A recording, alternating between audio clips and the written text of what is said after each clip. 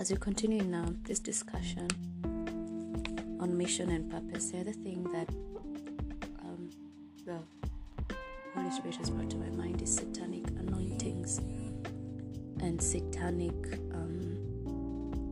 let's just call them Satanic Anointings. From the word go, sometimes the enemy uses wicked people to put evil anointings onto us. Your tongue, because of somebody who has a very venomous tongue, for lack of a better word. Maybe it's your mother or your father or your grandmother was like that. Because the enemy doesn't go far. He just looks at who is in your generation, because God also uses generational blessings and generational curses. But what the enemy does, it takes it a step further and enforces a generational curse based on your ancestral weaknesses or their misdemeanors or their habits that were evil and their traits, which of course has been passed down the lineage and forced by sometimes demons. And so what happens is the trait that you have ends up being your downfall, because it is used by the enemy to enforce a certain curse based on that trait. So if your DNA, you find that your family that just talks crap, you just talk crap. That's how you are. When you gather together, you cannot say anything positive about anybody. You will see that that is probably how your father's family was like. Your father's family used to gather together and just talk badly about people and talk about how big their behind is and how bad, their mouth is, or how big their ears are. And the next generation starts to talk crap about people and start bringing them down and talking about how their marriages are not working and how they have such a bad reputation in the marketplace or in the workplace, and start talking about their bosses and the people that are in authority. And what that does, it creates a negative or a satanic anointing whereby a curse now has been enforced and a demon will be attached to that trait. So whenever you open your mouth, people are not listening to you. You cannot speak honorably. You have nothing or nobody in your family that is lauded as an orator or someone that people listen to when they speak. People have no charisma. They don't draw people. They repel them. The enemy uses that to give you a spirit of rejection. People reject you. You don't even know why you're being rejected, but it's because there's something that you're doing that is already a sin, and the enemy knows if I use this sin, you see, it is allowed because God has said in His Word, you should speak gracious words to each other, and that words are like honey, and a word in time is like balm. It's like healing balm. And when we don't know that, we're allowing the enemy to use our DNA or our negative proclivities, what we would consider who we are and who our family is associated with in the negative ways that our tendencies are. He'll use that, and so a demon will be attached to that, and you'll even see manifestation in your body. Sometimes our ailments and infirmities are not just infirmities, they're actually curses. So you'll see, like for some of you, you have chapped lips. Where are you getting chapped lips from? Could be a curse because you have a bad way of speaking. You don't know how to talk properly. And so what the enemy does is they'll always, most likely, what I have observed is the physical part that is under attack is normally also the spiritual part that has been under attack. So if we don't understand how to tame our soul, or rather our cellular part that is under attack, if we are not of a spirit of graciousness, of gracious speech, of gracious tongue, of a tongue of honey that speaks well of people, our lips will always be under attack. If we have a wrong kind of thinking, we're always negative, we're always thinking negatively of people and therefore speaking negatively of them. We're even negative about ourselves. We don't like ourselves, we don't honor our image, or rather the image of God by honoring ourselves. We don't like how we look. Guess what? We'll start to get an anointing of ugliness. and you won't understand why, as much as you try to spruce yourself up or whatever, you just don't seem to be in your own sight anyway. You don't seem to be a beautiful person, and what you end up judging that people are not choosing you for something because they don't think you look beautiful. Now, this could be a mindset that could have been inherited from somebody else in your family who thought that they were ugly. And because they thought they were ugly, guess what? The enemy enforced it because of their thoughts. Our thoughts are like living things. They're living water. We actually eat from our thoughts because you eat from your mouth. And half of the time what your mouth speaks is what your thoughts are processing. You eat the fruit of your mouth. It's what you speak. It's what you confess. That is what you are living off. You live off your thoughts, literally. Your thoughts become things, literally. They manifest themselves. So if you're busy thinking, oh, I'm so ugly, look what kind of a bad leg I have such a bad toes, my toes are big, my lips are big, my head is too big, guess what? It will be enforced, because that's how powerful you are. Your words are action. Your words are action in the spirit realm. Your words actually give what I would call, they ignite or give a decree. Your words are decrees. They're not just words. You don't have to say I decree and I declare. Just the fact that you've spoken it sends somebody in and something in motion. It sends a creature or a spiritual entity in motion. And you don't want those entities to be from hell, because those are the ones that will most likely enforce a negative speech. But even if they're from heaven, you don't want heaven to enforce a negative thing against yourself. Yeah, it should be something that is a blessing. You want blessings to come to you, therefore you must speak blessings and you must think blessings. When something is attacked, like your heart, your physical heart, your heart is one that pumps blood. If it is attacked, think and seek to know about your heart. How is your heart posture? Are you full of bile? Are you full of bitterness? Is your heart clean? Is your heart a heart of stone or a heart of flesh? Does your heart reach out to people? Are you a helping person? Are you compassionate? Or are you always processing negative events and therefore thinking of people in a negative way? Is your heart open or is it closed? Are you repelling people? Do you have a heart to help? Do you have a heart of compassion? If you think about also things like your intestines are under attack, you're not processing food properly, but what is your relationship with food? Do you look at food as a god or an idol? That if you don't have money for food, your life is done. If you don't eat, you can't survive. If you eat, you're eating because you want to be comforted. You don't even have comfort food. Are you a junk person? Are you eating because you need that food to console you? Is it a survival mechanism? Is it a consolation mechanism? Are you running to food instead of God? Does food satisfy, or do you seek for food to satisfy a hunger for friendship? Is it a cure for loneliness? Is that what you use to deal with pressure or situations that have high pressure implications or high stake situations? Are you using food to numb something, to numb your own pain, or to numb your feeling of inadequacies or inefficiency, or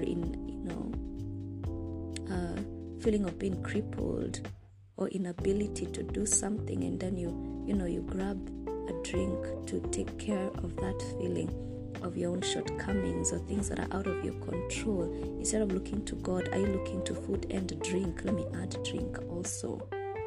Is that smoothie just about a smoothie? Is that beer just about a beer? Or is it, is that wine because of, drink and be merry? Or is it actually that you're numbing a frustration? Do you eat because you're hungry, or you eat because, you need to get past a feeling? Yeah, if you look at an attack to your skin, are you stressed? What is the emotion what is your predominant emotion? Is it fear? Is it joy or fear? Is it anxiety or trusting in God? Are you always second guessing yourself? Are you always in doubt of your abilities? Are you always hiding because you're not sure you want the world to be introduced to you? Because you're not confident of who you are? Are you seeking to use, or rather is your default mechanism that people will not like you? Because that then leads to something in the physical realm, and sometimes that's why we have stress and we have anxiety. Our thoughts actually end up giving organs life.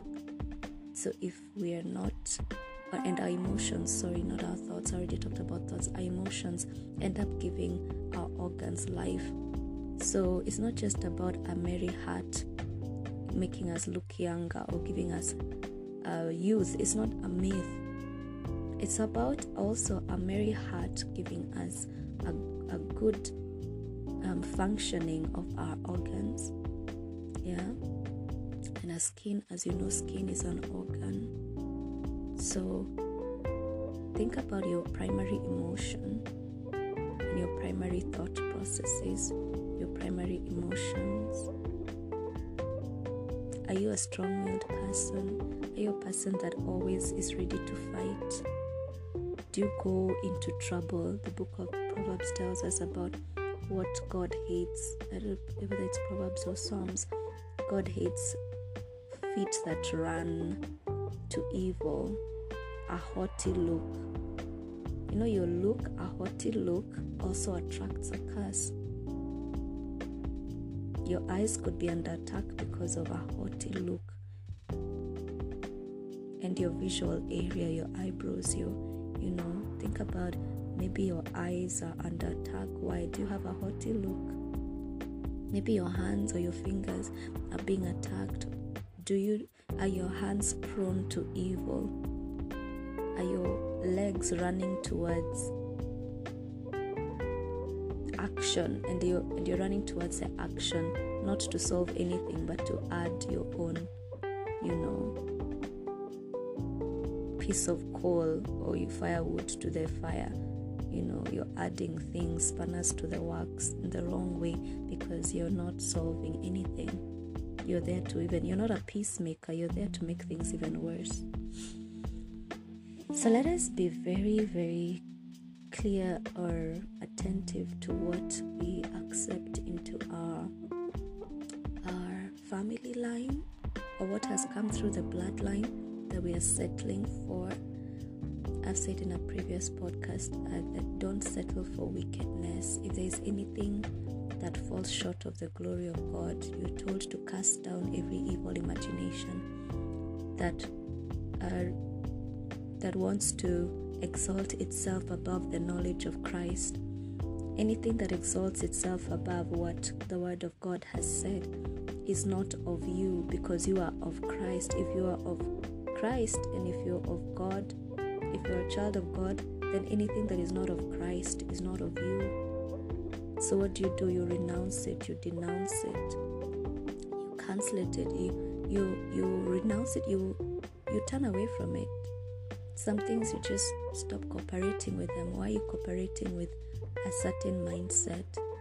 The more you cooperate with it, the more you give it power. So are we giving power to things that are not of God, that don't represent Christ, that are not of His Word? Because His Word has said you're wonderfully and you're beautifully made. Why is it that we're allowing or cooperating with whatever is telling us that it is not so?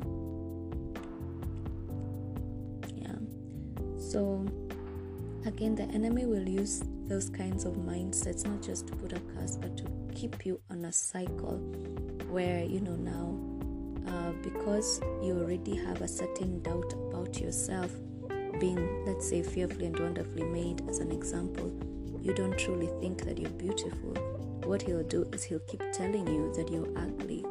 but it starts with your own belief.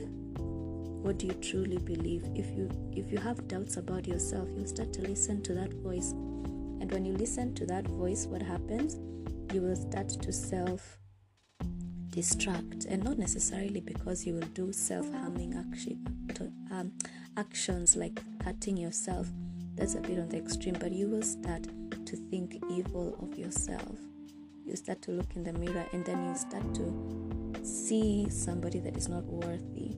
So that's how you'll sell yourself to the world, like you're not worthy of more, you're not valuable, so you're not worthy of more pay, you're not worthy of opportunity or of a higher accolade. You will stop fighting for yourself, or stop fighting for who God created you, because you'll be like, oh well, after all, I'm not worthy. And then not only that, you won't dress yourself well, you will not take care of yourself, you will not eat right, you will start to wear drab and shoddy things, you will not take care of your hair, you stop to take care of how you're thinking and how you're processing things. You won't have a life plan, because after all, why do you need to plan for yourself? You're not worthy of being planned about, because you're not worthy of being taken care of. So you're not taking care of yourself in the spiritual, you're not planning for your own growth and your cellular place, in the place of your relationships, your money, you have funny money. You're not taking care of yourself in the area of your bodily health, but also your spiritual health, also the way of thinking. You're not building your capacity in your mind. You're not fortifying how you think to be thoughts of honor. You're not fortifying your will to be resolute towards doing good and growing your capacity for doing the right things and creating habits that will mold you. You'll stop doing all these things because they become a chore. You don't want to listen to a speaker who's supposed to build your capacity. You don't want to listen to people who are asking you to do better, because you already give up on yourself. Yeah, so let's be careful. Let's be careful about what we're thinking and how we're feeling. Take care of your feelings early. Don't let them run you. Take care of your will early. When you realize that you're strong-willed and you do things according to what you want, be careful, because even God cannot work with you. God cannot work with a person who's strong-willed, because what's happening is that they're putting themselves as a god. Remember what Samuel told Saul? Yeah, that stubbornness is like idolatry. When you're stubborn, you basically are worshiping yourself. It's about what you want, and God cannot penetrate that, because He won't force you. You have to come to the realization that you are your idol. You are your idol, and you need to renounce that, because then, if you don't, God is going to allow punishment or a curse upon you based on your strong will, and it invites all sorts of complications in life, and illnesses that are not explained, but they are explainable because there's a root cause that is just not about the surface. It's not skin deep, it's beyond. There's a surface problem, but it has a very deep rooted source which you need to probably find out about. So listen to the right things, look at the right things, talk to yourself about the right things that God has told you about. Let us not be busy conversing about gossiping about and conversing about negativity. That's not of God. It's not something that you want to keep doing. I realize this, that the more you speak negatively of others, the more you degrade yourself. Your value is actually going down. You're less valuable even to yourself. You end up reflecting the very thing that you're doing to others. It becomes who you are. So don't look at it as it's something that you're doing to others. You're actually doing it to yourself. You're debasing yourself. You're downgrading yourself. You're causing your own soul to be more and more degraded by the things that you're doing that are not according to the Word of God. So whatever we do, let it be Bible-based. There's a lot of wisdom in the Word of God. There's a lot of wisdom in the book of Proverbs. You can use it as a guideline. You can start from Proverbs. Read through every proverb prayerfully. Don't rush through it. When you read it, pray that God will, the Holy Spirit of God will prompt you to do the right thing. In Jesus' name.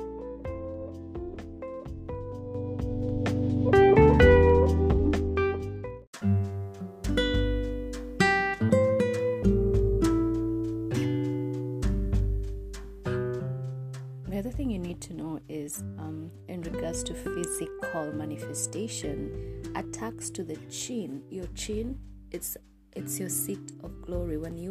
When God or when somebody wants to lift your face up, your countenance up, where do they touch? Your chin. They lift up your chin.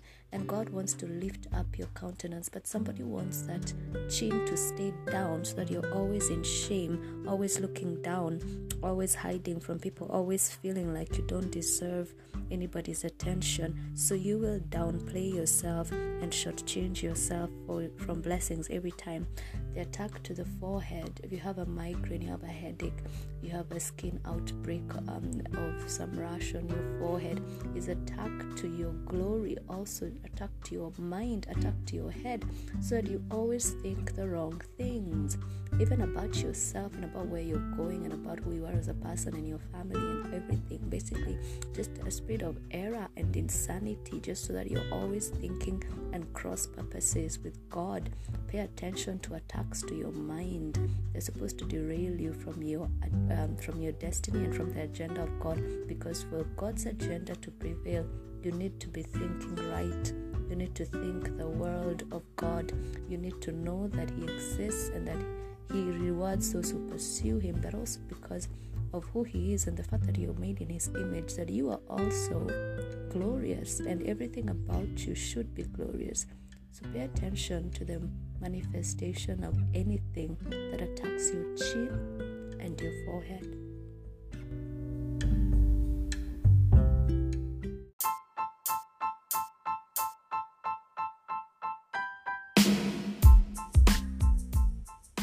The other thing you need to know is that, what was I going to say? The enemy uses the people who are closest to you to get at you. And that is where you start to wonder, is my family a bunch of witches? Or are they for real? Are they for me? Are they against me? Are they friends or are they foes? Because the enemy will use what is closest to you, because that is where he knows he can influence you from. And these are people that you respect, or people that you have soul tied with. You are soul tied to them because, it's all you've known, and they're the people that you expect to be there for you.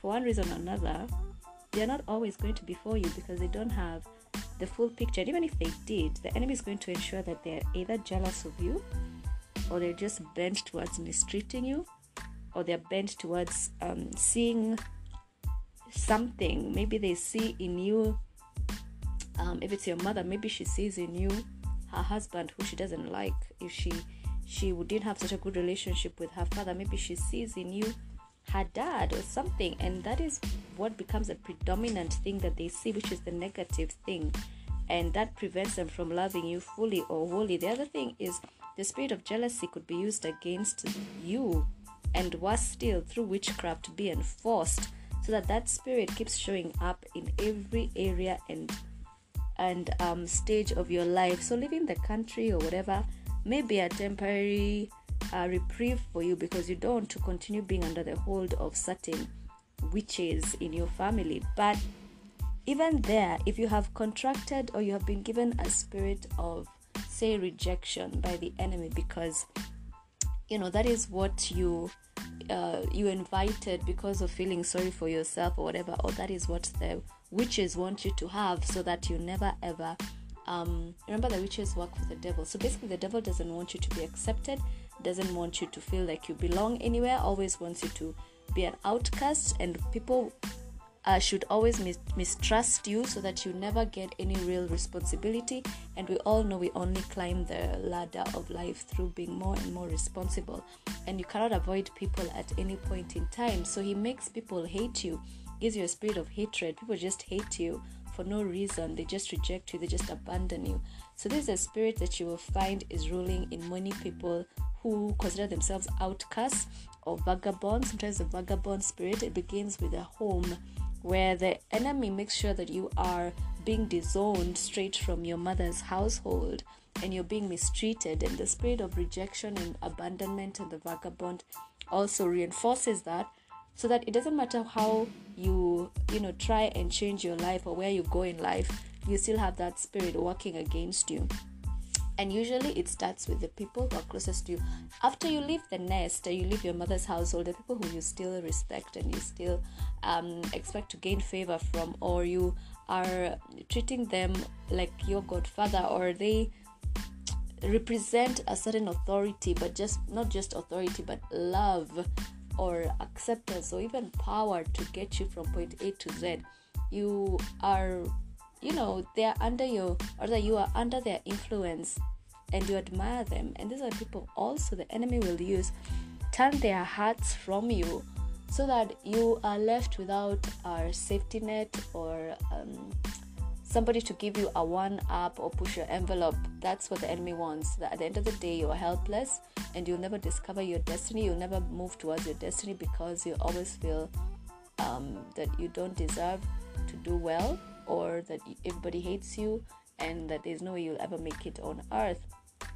And that is not the will of God. The will of God is that we will be empowered, that we rise above our challenges, that we rise above any situation that is hindering us, and still remain a beacon of light and hope for the millions of people on this planet. Think about Jeremiah. Jeremiah was to the extent of, he was tortured to the extent where the ruler put him in a pit, in a well. It didn't have water, it was drained, but still it was murky and it was muddy. And that was his punishment for saying the truth and speaking the word of God. Now the same potential lies in you, where you are a beacon of light and you represent light. It doesn't matter whether you see it or not. The spirit realm sees light in you. As long as you're a child of God, you will represent him. You will represent God. You will represent his authority and his light and his goodness. His purposes are in you, whether they are being acted out. I know they are being acted out, because you know what? You deep down inside, you have a good heart. And the enemy hates you for having God's heart, for having God's mind, for having God's abilities, natural talents and abilities. He doesn't want any of them to come out. He doesn't want your singing to be discovered, your writing, your way with people, and just how you want to help the needy, and how you're caring, and how you're sensitive to the needs of others. He doesn't want that to come to light, because that will destroy his kingdom. So he starts to work up and chop and chip at your confidence early, and even from the crib, so that you're not ever going to see yourself as a powerful magnet and the dynamite that you are. And yet that's how powerful you are. You have the power to shake the entire world. You're a world influencer. You are a changer, a world changer. And that is what he doesn't want you to think of yourself as, because remember, if you don't agree with God, you will never move towards his destiny. But once you start to agree with God and say, yes, you have said that I am the head and not the tail. You have said that I will be the lender, not the borrower. You have said in your word that my baskets will be full, that my field will produce, and I will have increase, and it will multiply. Father, those are the things that the Father says about you. And you say, Father, I agree with you. Father, you have called me blessed. Therefore, I agree with you that I am truly blessed. It doesn't matter how it looks like right now. It doesn't matter what the situation is like. You just agree with God about what he said about you, because he doesn't say that you're weak. There's nowhere in the Bible where God says you're weak. In fact, he says, in your weakness, I am strong. Because you consider yourself poor, but he is rich. Therefore, he has put that wealth in you through his son, Jesus Christ. You have the wealth of God in you. All you need to do is bring it out. So you need to agree with God. And when you start to agree with him, the enemy realizes it, and he starts to put more hindrances and blockages as you start to rise up in your social ladder. He starts to bring people who will speak against you, accuse you, and try to beat you down. So you have to keep praying. You have to pray against such things. And also you need to still stand in the word of God. He says that you are blessed. You agree with him and say, yes, Lord, I am blessed. Doesn't matter what the enemy throws at me. I know that I'm more than victorious. I'm more than a conqueror. I'm the head and I'm not the tail. I'm blessed beyond measure. You're doing exceedingly abundantly more than I could ever imagine in my life. You're being glorified. Even in my weakness, my story is being written, and it is going to be to your glory that I come out of this. So just be aware of the people around you. They're not all for your good.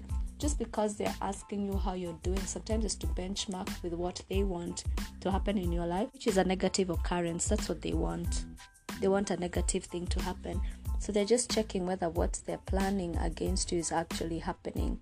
And they want you to say bad things so that they reinforce it using witchcraft and reinforce what you have said negatively about you. I remember Job said, the thing that I feared occurred to me. So if you're being fearful, that is what will be reinforced against you. However, if you have faith, then that faith will work for you, and it will work for your good.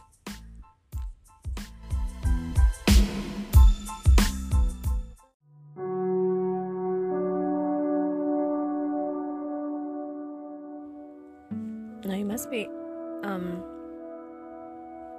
careful to recognize what is attacking you. Now remember, the enemy doesn't want to work hard. He will take the easy route any day. And that is why you will find that you're tempted with what you desire.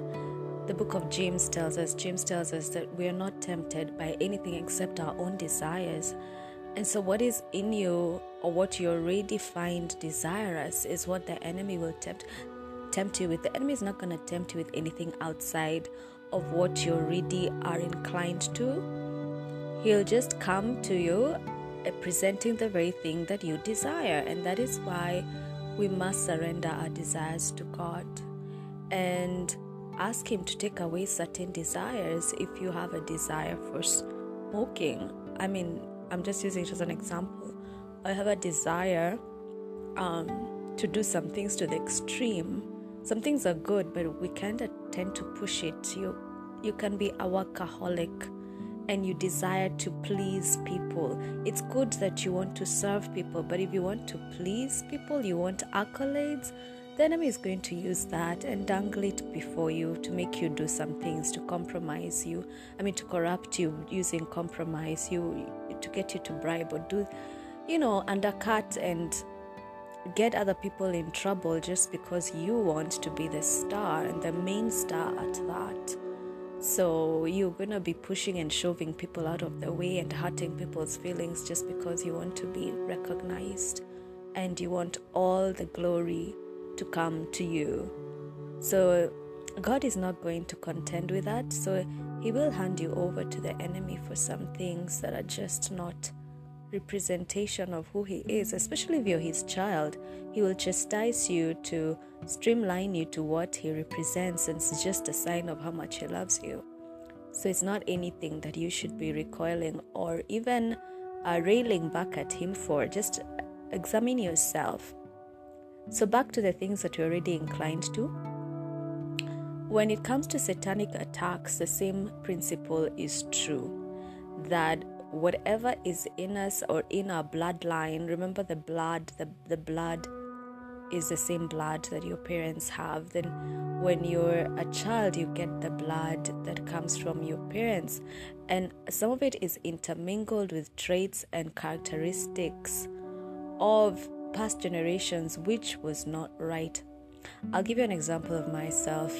Nobody told me this. God said this to me. He actually revealed it to me in the last 2 or 3 years, that my mother's side has associations with eaters of flesh and drinkers of blood. These are people who sacrifice to idols and will eat flesh and drink blood of even human beings, right? So they use it as a sacrifice to their gods. Their god who was, a goat god, Baphomet. They didn't know that. Maybe they did, I don't know.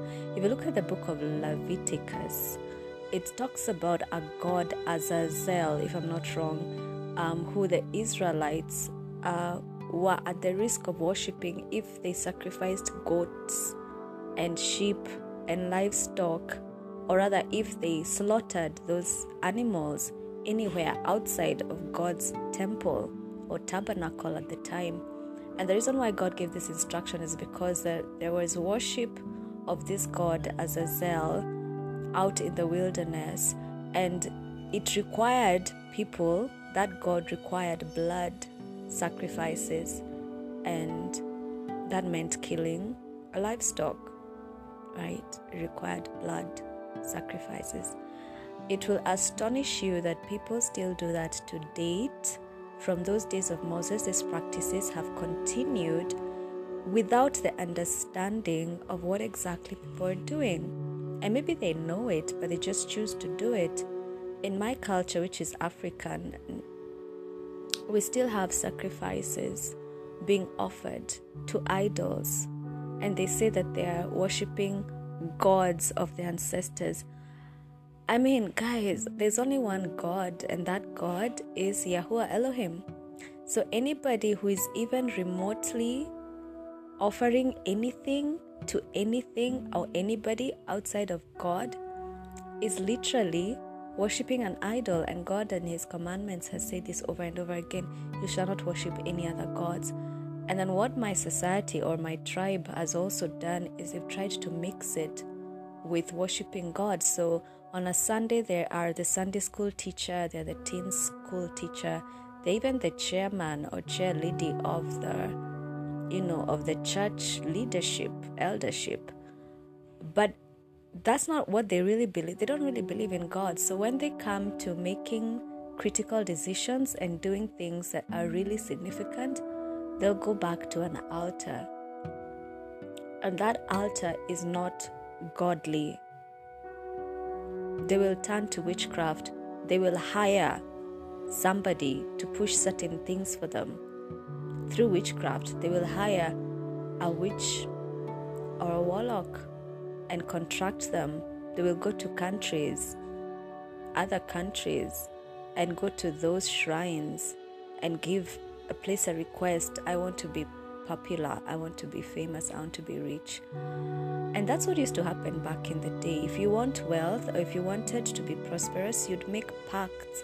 Well, my people would make pacts with a god of something, a god of the waters, a god of the sheep, the goat, the god of, whatever. And that required a sacrifice. And what they did, whether they knew it or not, was even up to sacrificing their children, and their grandchildren, to promise them as servants or people who would be used in the kingdom of that God.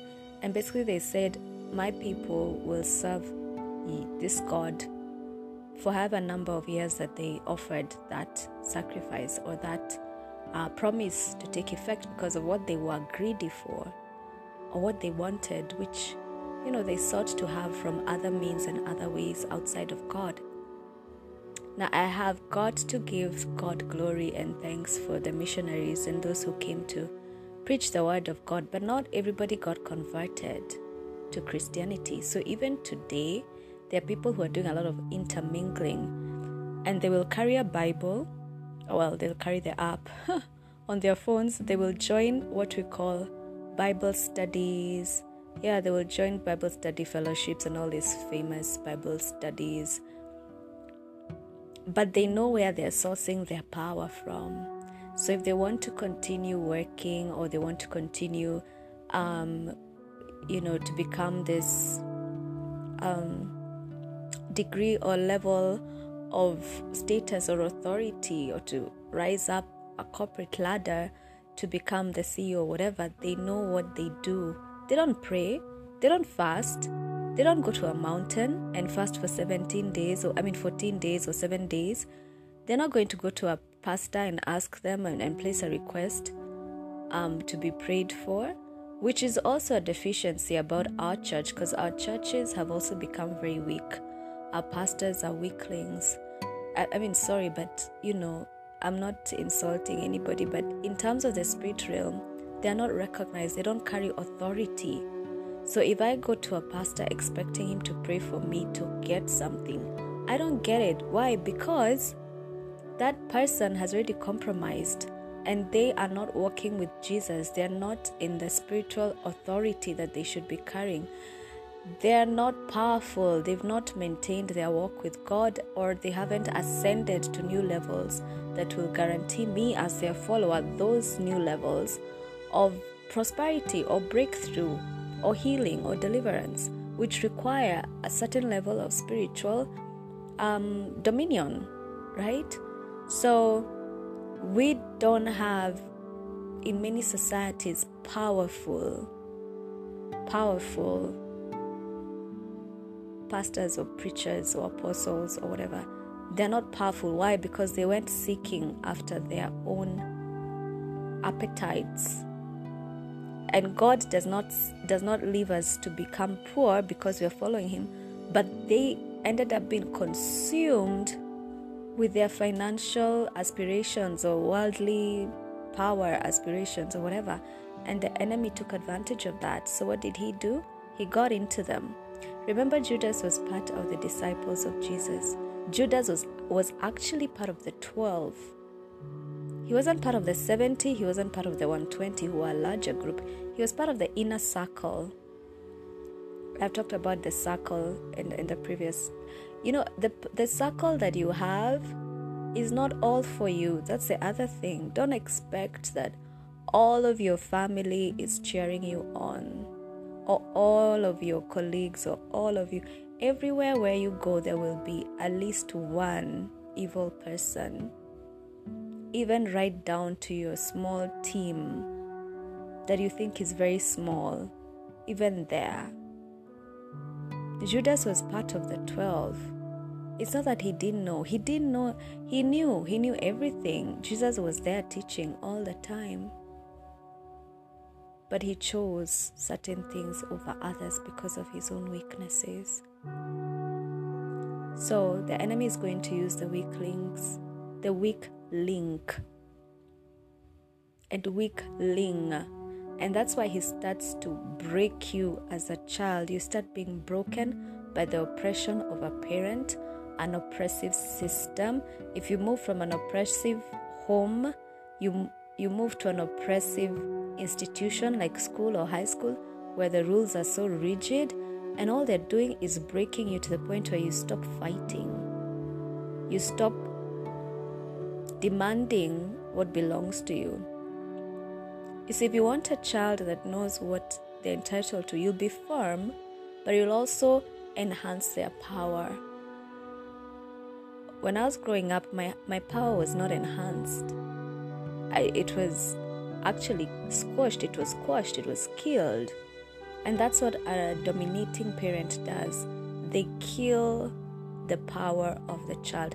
So what you end up doing is, at some point you give away your power. You stop fighting. It becomes too difficult because you already got broken as a child, and we were introduced to, do as I say. That's it.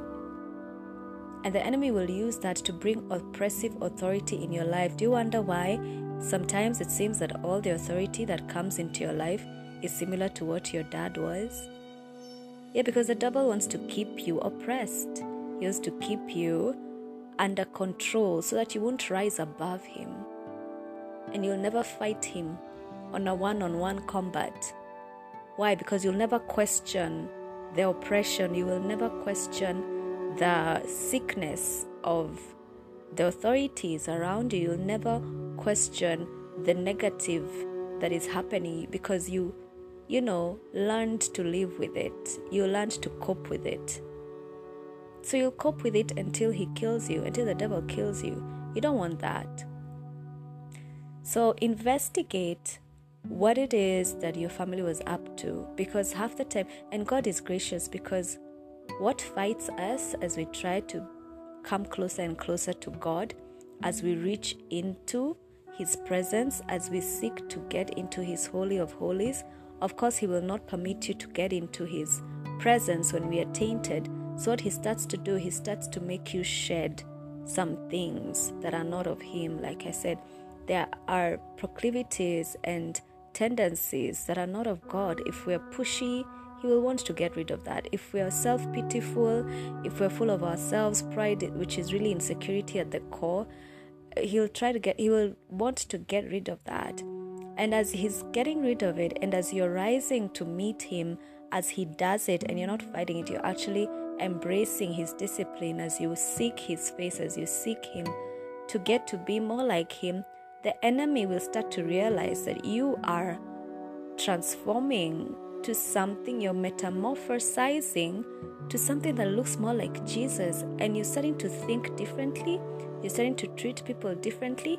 He doesn't like that. He wants you to sulk and be saucy and sour and to have negative thinking. That is what he wants, so that he can keep you in his clutch and even introduce you to his own family. I'm not sure how witches or warlocks get inside. Maybe one day I will invite a witch who has turned to God, so that I get to know how they ended up in that kingdom. But I believe deep inside there is usually a longing and a yearning for true love and even acceptance and significance, which should have come from God, but because they never really got introduced to God's ability as a father to nurture. Of course, a father will discipline, and sometimes in getting discipline from God, we mistake it for He hates me, or He is pushing me away, or He's making my life so difficult so that I give up. No, it's a love language. He's actually telling you, I love you so much that I want you. And that's even for parents who discipline their children, is because they love them. And that's what the Word of God tells us. Because I love you, I'll discipline you, because I really want you to be streamlined and I really want you to turn out good.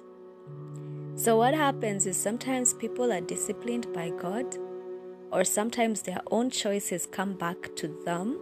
Remember their consequences. Even David, who was after God's heart, which is what we are told in the Word of God, that he was a man after God's heart, he had to bear the consequences of killing Uriah, Bathsheba's husband. There was a consequence when he went and numbered the army, and he did a census, which God hadn't asked him to.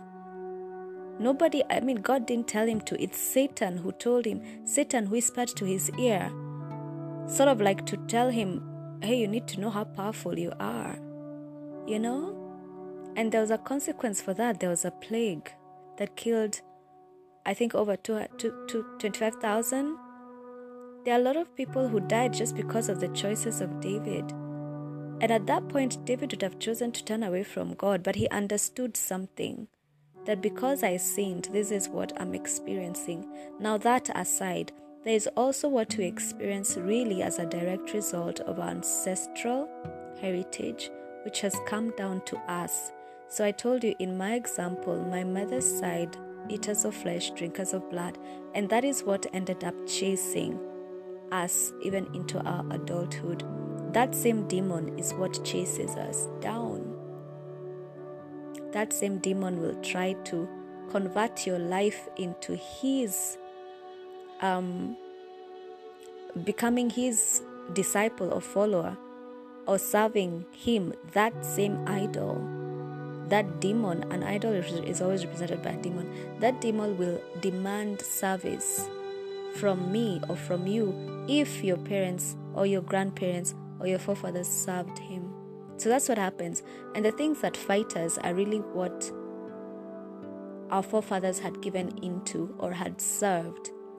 So you find yourself being fought by the marine kingdom. If you get to know that it's the marine kingdom, I don't know if I will ever do a series on the marine kingdom. I think I need more teaching for me to teach anything or share anything. So once I'm ready, I will do it or provide resources for you to get to know it. But if you learn that you have a demon that's chasing you down from the marine kingdom, what God is, and usually you'll get to know through your dreams. So your dreams are not, whether they are from the enemy or they are from God, dreams are all communication. So you need to look at it as communication. So if you're getting a lot of dreams when you're swimming in the water, I don't know, for me it used to be swimming in some sewerage. And I could tell this is not a swimming pool. This is because I have seen sewer sewer treatments. I know how water gets treated. I know what it looks like, because most of them, like where I've come from, are in the open. They're not covered.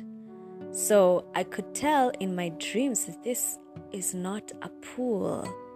And I would see myself and others actually plunging in there, And of course, you wake up and I'm like, why are we swimming in dirty water, right? And then later on, I learned through a lot of research and coming across various YouTube videos and some people who have actually gone ahead and prayed about this and have anointed messages about it, so they give you deliverance, so they're able to deliver you through the power of God. I learned that it was actually a marine kingdom tactic. That's how they initiate you into the kingdom. So now the thing is, what God is trying to tell me through these dreams is, this is what your forefathers worshipped. So guess what?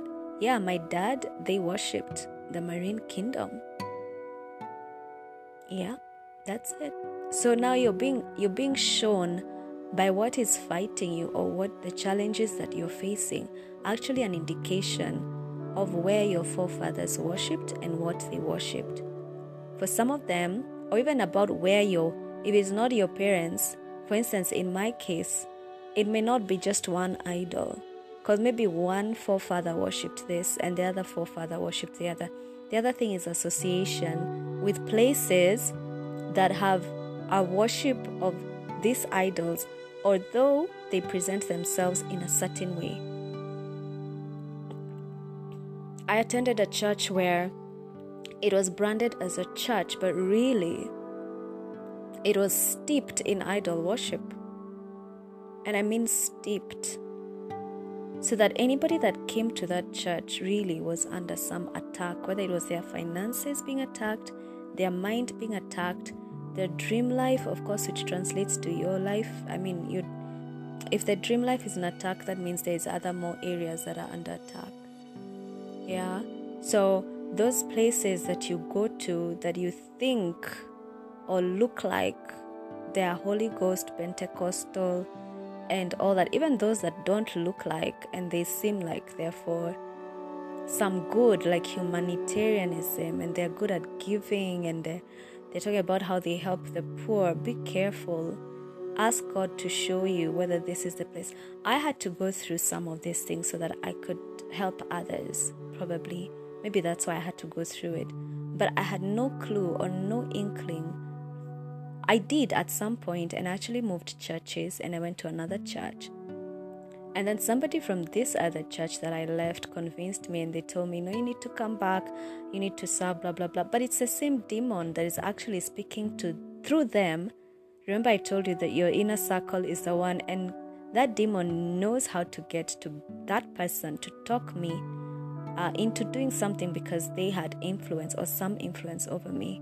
And so they convinced me to leave this powerful church to go to a dry church, which wasn't yielding much fruit for anybody's life, and was camouflaged as a church, while really they were taking money from people to present to the altars of darkness. Yeah. So you need to look at your associations, and a lot of the fight that you're getting in terms of spiritual warfare is from those associations. So whether it is from your colleagues, or whether you're being fought from the workplace, it's still an association. Whether it is from your family, which is a primary association, look at what is happening there within that family. People are not just hitting you. There's a reason why they're hitting you. They're being influenced or driven by powers. And that's why Jesus said, you don't hit the person. Yeah, your enemy is not the person. There is a demonic power that is seeking to bring you down. Why? Because probably there was a pact that you're not being obedient to. Or maybe where you worship or where you work, like it was in my case, they have signed over all their workforce, or their staff members are all part of a demonic realm. They've all been signed over and been initiated, and they're serving the devil at whatever capacity So you, because you didn't bow down to that, you're under attack. Hopefully, what the attack is supposed to achieve is that you will bow down and join them. And that's why you need to say, no. God is my refuge, He is my strength. Read a lot of the Psalms. I could share some with you. There's Psalm 107, there's Psalm 104, Psalm 37, Psalm 35. Do the Psalms every night. Repentance Psalm 51. Repent of your sins. Repent of your forefathers' sins. I believe it's Psalm 121. Psalm 120. Even to the point where you are, confessing the sins of even those that you are associated with and interceding for them. Because there's a demonic power that they have subjected themselves to.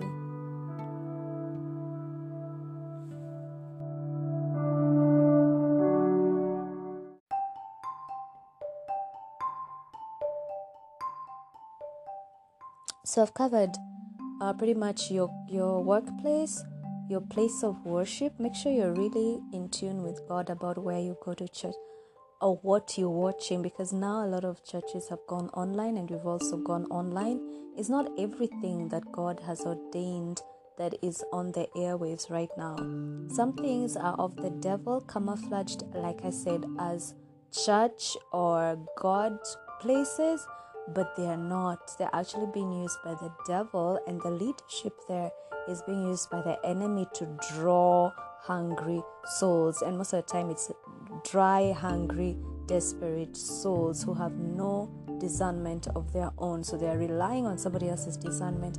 So you must build up your own discernment. You must build up your own, even for this podcast, build up your own discernment so that you're able to tell the voice of God where it is the voice of God and what is applying specifically to you from what doesn't apply to you. So one of the things I would recommend is pray a lot in tongues. The other thing that men have been blinded about is the power of the spirit realm of God. So there's a spirit realm of Satan, but there's also the spirit realm of God. Now, God has a heavenly language, which is praying in tongues. When you're baptized in the Holy Ghost, you get to speak in tongues. Any Bible-believing church that is truly in line with God will teach you, or at least impart you, give you an impartation of the Holy Ghost, of the speaking of tongues, as well as baptism in the Holy Ghost.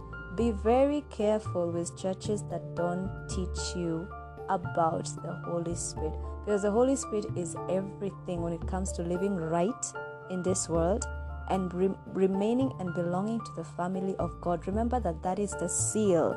Jesus said that I have given you this is my seal. The seal that you're marked by God is the presence of the Holy Ghost in your life, and you must grow His voice to overcome and overflow above the voices of darkness. The mistake we make is we make the voices of darkness too real, that they actually become real because we have been thinking of them as real, to the extent that we diminished the power and the voice of God, Elohim, or Yahweh. So you need to know that your God is the most powerful, almighty Yahweh that ruled evermore and will rule forevermore. Satan was created by Him. Everything you see, all the life that you live, all the breath, everything, the universe, the cosmos, the galaxies were created by Him. Millions and millions of light years away, they still are within His grasp and control. When we ascribe power where it is due, once I have had it, twice I have seen, it says in the Psalms, power belongs to God. You must acknowledge who power belongs to, but sometimes we have to experience it to know it for sure. So I pray that you experience the power of God, but believe it first of all, even without experiencing. Jesus told Thomas, happy are they and blessed are they who, even without seeing, they believe. So believe it. And that is what the enemy is attacking your belief. The reason why you're listening to this is because you have been attacked. And your belief system is the first place where the enemy attacks what you believe, your mind, what your mind grasps as real and unreal, true and untrue. So if you start to believe that it is truth that you are weak, that you are of no good to anybody, you will find significance in all the wrong things.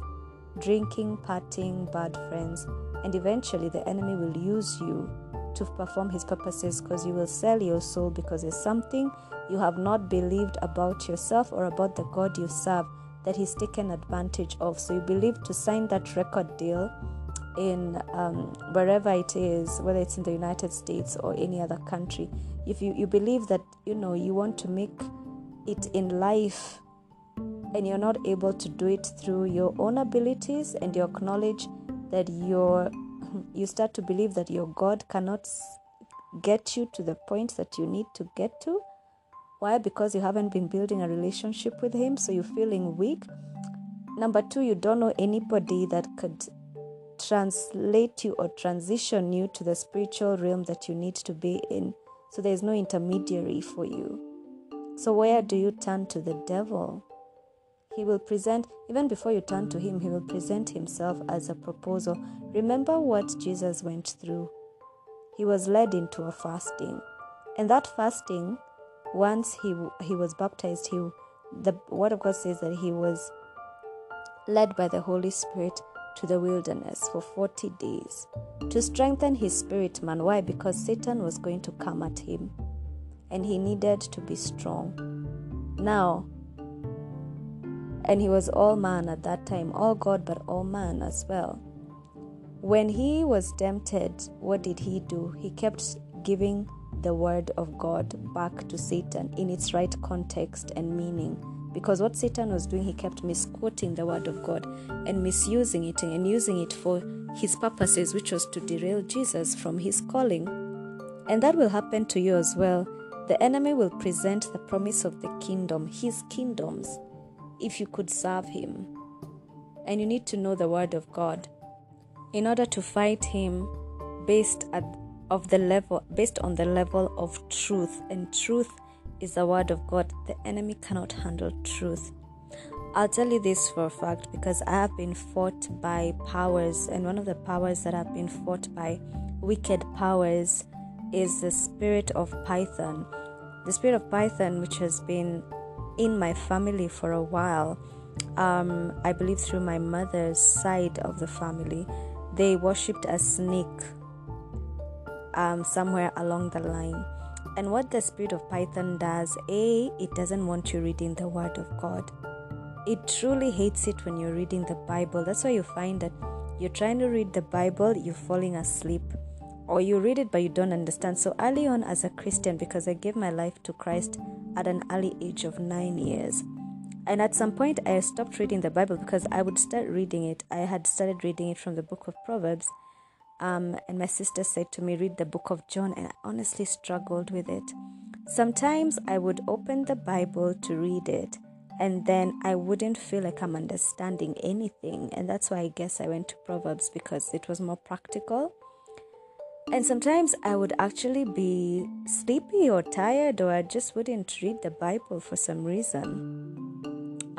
Thankfully, I had a sister who was, she'd made it a habit, so I would be reminded by seeing her, but she also left home after a while. So that spirit will keep fighting even your acknowledgement of the power of God, whether God is able to rescue you, to set you free, whether you're truly free. That's why you have all these doubts sometimes. The enemy, Satan, wants you to doubt whether you're saved, whether you're truly delivered, especially whether you're saved, because when you come to Christ, you're supposed to be a new man. So you're a new man. It's true. You're a new person. The old is gone, the new has come. But it doesn't feel that way. And sometimes you still have the same proclivities. You still have the same weaknesses, the same addictions.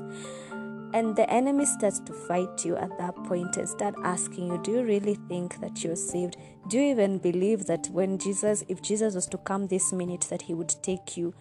to heaven, do you actually consider yourself a child of God? Look at you, you're doing this and yet you call yourself God's child.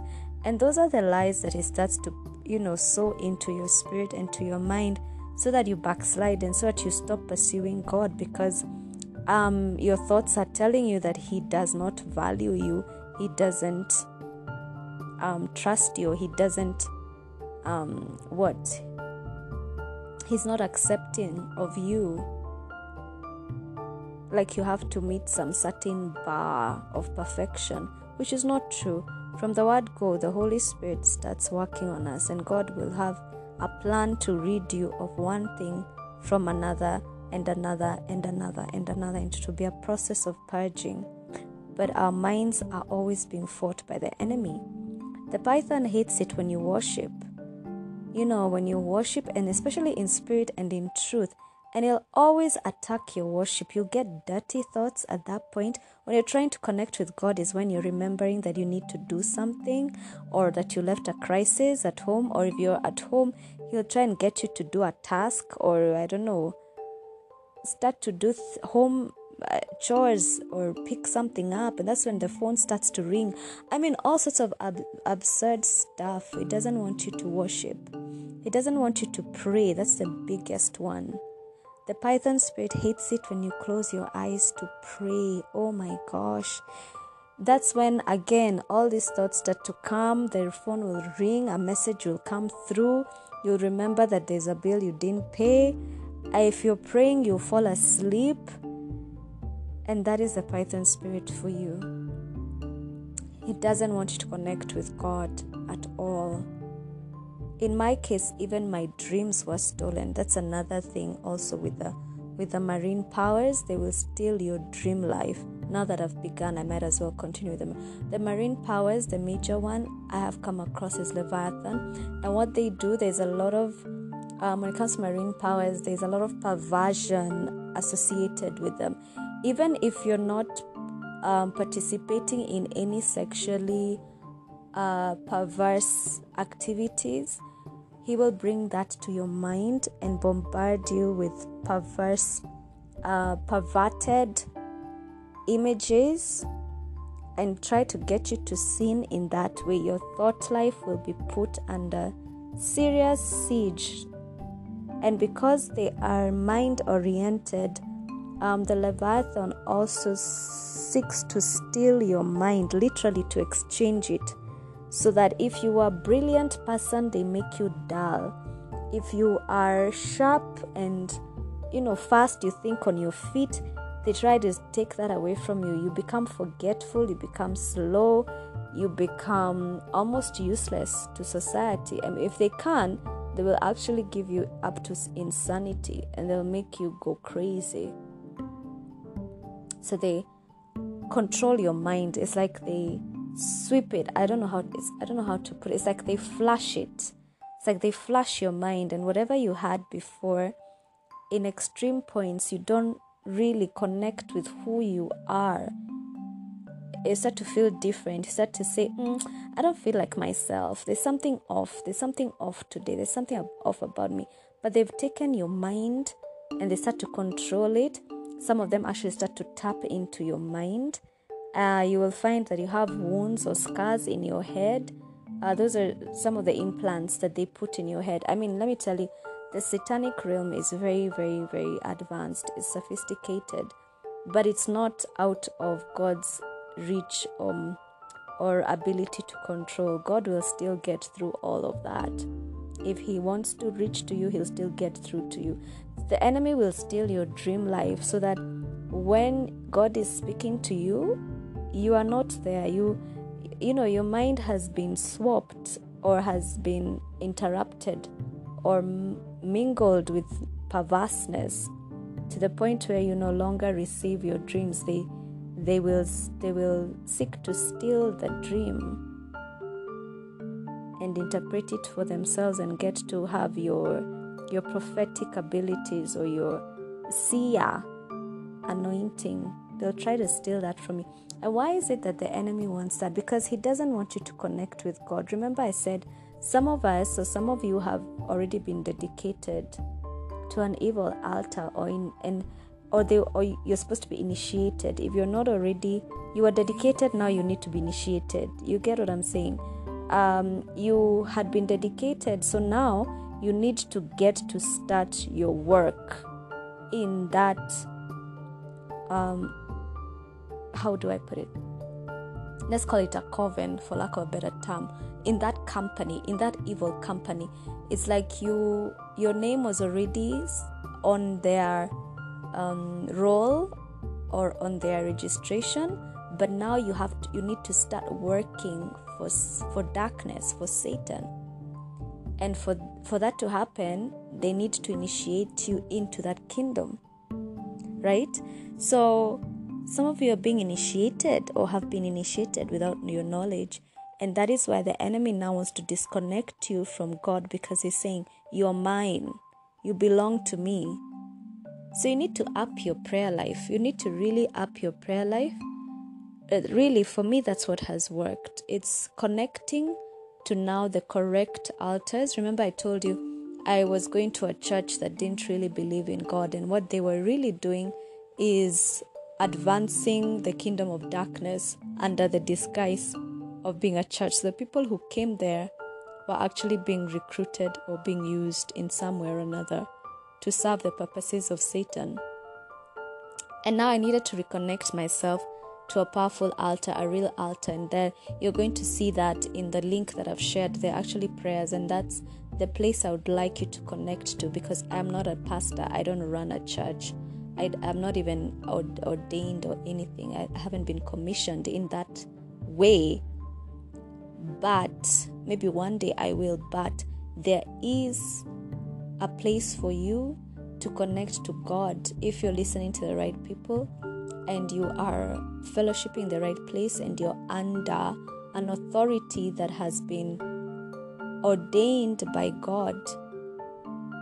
Because there's some people who have been ordained by God but they went astray, and then there are others that were ordained by Satan and they're Satan's servants, but they wear a title that sounds like it's of a church, of the Church of Jesus. Of a church, let me put it that way, or a denomination. Yet it's not. And God said, some I have given to be pastors, others I've given as evangelists, and others, they might be called pastors and apostles, but really you need to be very careful not to just follow a title, but test the spirit behind the people, the person. And that will be through the Holy Spirit. Ask God to show you where you should go. Pray about it until you have an answer. Meanwhile, I did share a link in the description, so you could go online to that church. It's a powerful church. It's called Believers Faith. You could go there. I'm not really selling them. It's up to whatever God tells you, and it's up to you. But you need to be connected to God and to people who serve God. So pray about it.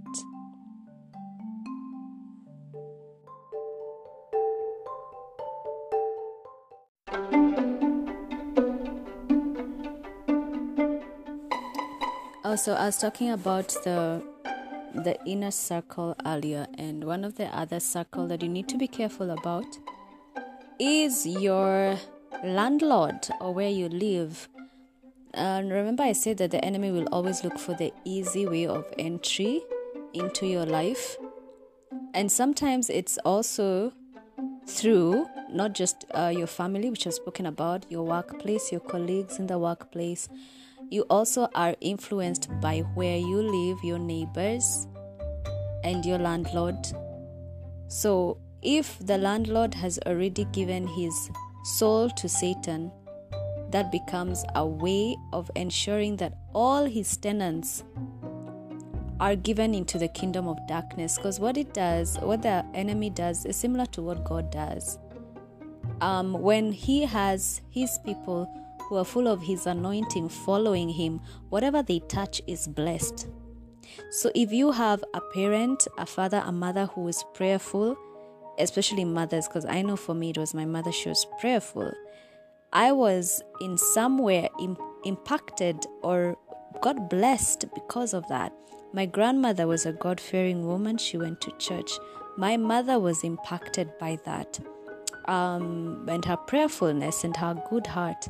To some extent, I benefited also from my own grandmother's, although I never met her. She died before I was born. So, in the 70s. So, I sort of still benefit from her prayer life and her altar and how she rose, a prayer for her children and their children's children.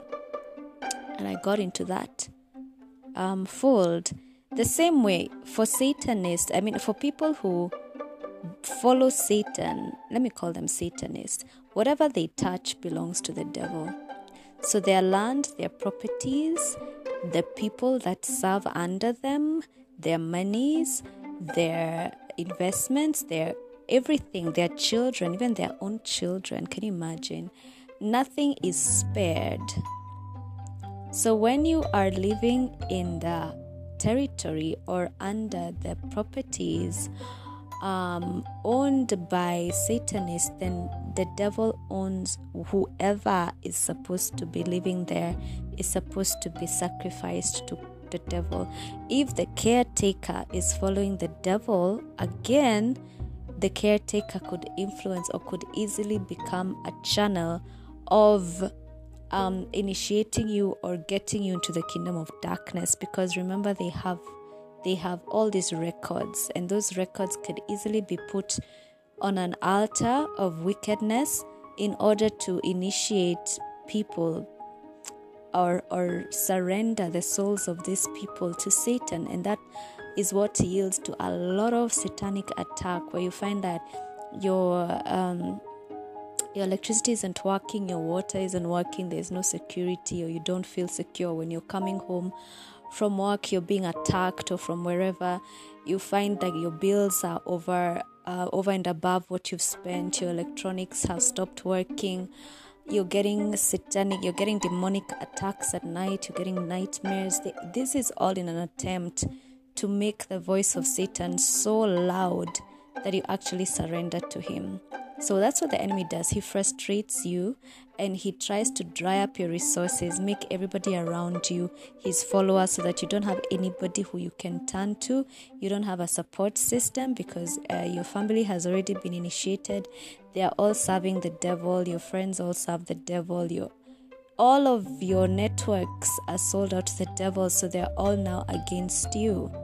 So what he does, he tries to dry up every ounce of your life, or what you draw strength from, so that he can present himself as a solution and say, now you need to serve me, because you see, I've got all your property, I have your goods, I've already taken your titles and all the blessings God gave you. They're in my kingdom, so it's only you who's remaining. So you might as well just come over to my kingdom. Now, this is where you need to fight and begin the fight from that point on. When you realize that you're under some massive attack, and that's what happened to me. I realized that the enemy was stealing what belonged to me, was stealing my joy, my peace. Then it went to my family, to what belonged to me in terms of my career progression, my finances. My life was becoming sanctioned or sucked into this hole that I wasn't previously aware of. And because of that, now I needed to start to strengthen my spirit, man. It will not happen overnight, but I would tell you for sure, obedience is better than sacrifice. When God tells you pray, just pray. When he tells you fast, you fast. When he tells you delete that number, block that contact, leave or exit that group, there's a reason why he's telling you to disassociate from some people. You don't even want to know what they've been doing to you. I promise you, if you get to learn, you will never see them the same way again. You might hate them, so you better not even look for explanations. Sometimes we want explanations. Well, why should I do that? Why should I do this? Those explanations might not help you. They might actually ruin you. So if you're asked by God to do something, to stop talking to somebody, to stop disclosing, it's because he knows that probably they're a witch, or they have been, or all that they experience is being channeled, or their thoughts are being channeled to some other place, which is an altar. So therefore they are acting as a conduit to inform these people who are members of this coven or a company of people who are against you, working for the devil against you, they are serving as the informant to these people. And so they are giving the fodder for them to concoct curses and to establish pacts and covenants that are against you, that work against you based on the information that they're receiving. So number one, prayer is key, and my advice would be then pray at the times when they're attacking you. The strategic prayer time that God gave me was 10 to 4 a.m., 10 to 4.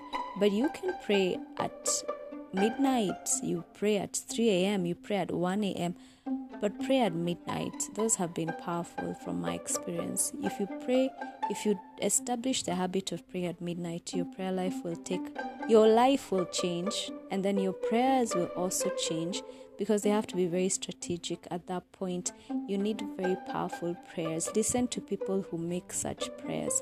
That's where I began. I wasn't making those kind of prayers from the beginning. I needed people that actually had walked that turf, and their prayers were impactful, so I would listen to them. Then it became my prayers. Over time, I transitioned to my own prayers.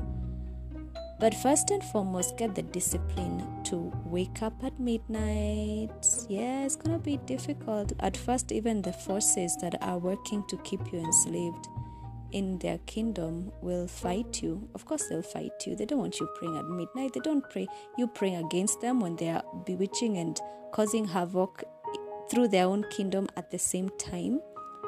But that is the word God gave me. He said, you need to be fighting when the kingdom of darkness is also at their peak. That's the best time. There's some people who also push for 3 a.m., but I'm saying what I know, what God has given to me. It's 10 p.m. to 4 a.m. So if you want, you can join me 10 p.m. to 4 a.m. We'll be praying. And the kind of prayers that you're making are mostly going to be warfare prayers against the kingdom of darkness. That's how we stop the enemy, by praying against him. Remember, our weapons are not carnal, but they are powerful to the pulling down of strongholds of the enemy. That's basically what it is.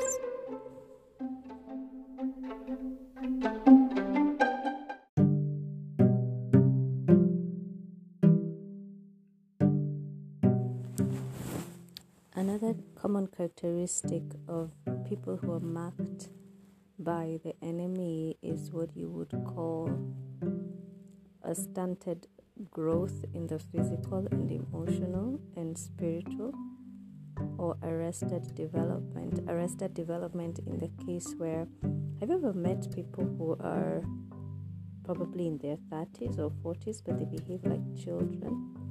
Something went wrong somewhere. They were arrested in their growth and development as human beings in their emotional statuses. They're not able to transition as adults from one stage in life to another.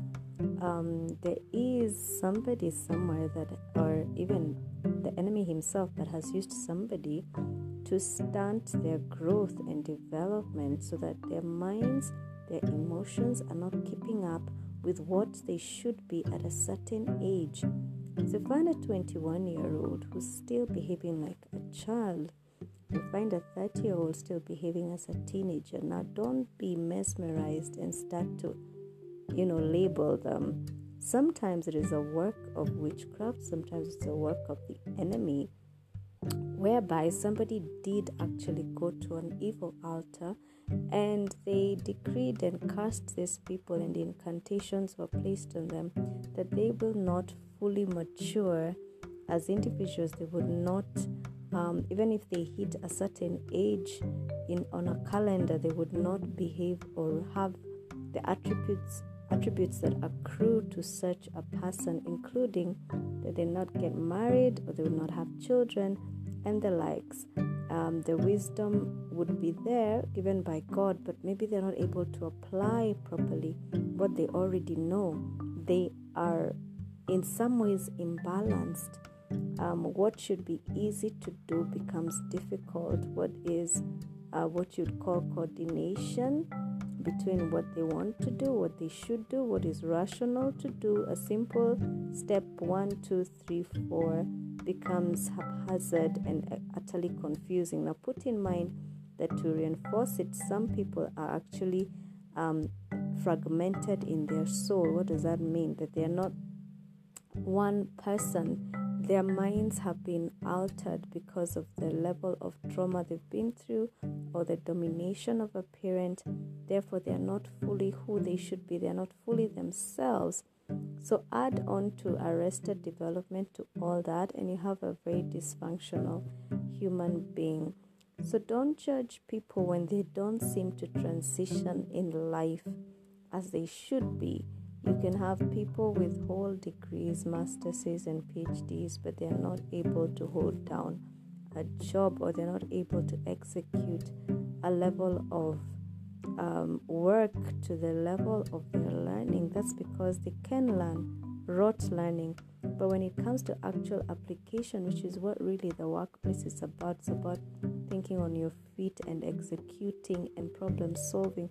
And all these things need someone who is whole, both mentally, emotionally, psychologically, and all of the elements of their being need to coordinate together. Now, when you have a fragmented soul, that means that their inclinations could be one thing, they want to do one thing, but because of how damaged they are, their will is not aligning, or their emotions are not aligning to their will, or their will is scattered and it's not able to match up to what their mind is telling them to do. Somehow they're not able to do it. So these are people that need help, and you probably know people like that who somehow got lost or got left at a certain stage in life. Probably at preschool. Not preschool, it could be preschool, but some of them could have been left at a certain grade or high school, and now they're old and they're matured and they have children of their own, but somehow they never seem to grasp the responsibilities that came even with their marriage. As much as they did get married or did have children, they're not able to grasp the responsibility and take on the responsibilities and the challenges that come with that level of state of responsibility. They're not able to maturely handle decisions and and carry out certain activities or actions that are required for that level of responsibilities. So arrested development is very, very serious when it comes to what the enemy does to people, just to make sure that they are not effective. And that goes along with stagnation and being in one stage in life, because now what happens, wherever you were arrested at, life doesn't seem to match up with the age that you are. And then also when the resources come to you but you're not able to handle them properly, or when they are handled to somewhat a level of proper handling, it is not sustained. So people once had wealth, or they once had accolades, or they once had a certain status, but they couldn't maintain it for long. Why? Because again, what the reasons that I've just mentioned, they're not stable.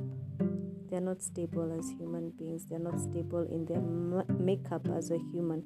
Their soul is not well gelled together. The soul, the mind, the spirit, the mind, the emotions, and the will are not gelled in properly. And you'll see that some of these people actually, even physically, they don't look the height they should be, or they don't look like the maturity they should look like physically. But the one most important indicator is the balancing of the emotions and the will and the frame of thinking. Yeah, the thought processes are imbalanced from the emotions. The emotions are not responding from the will, or the will is not able to rise above the emotions. It could be very touchy-feely people, extremely sensitive people who basically are stuck somewhere in their development.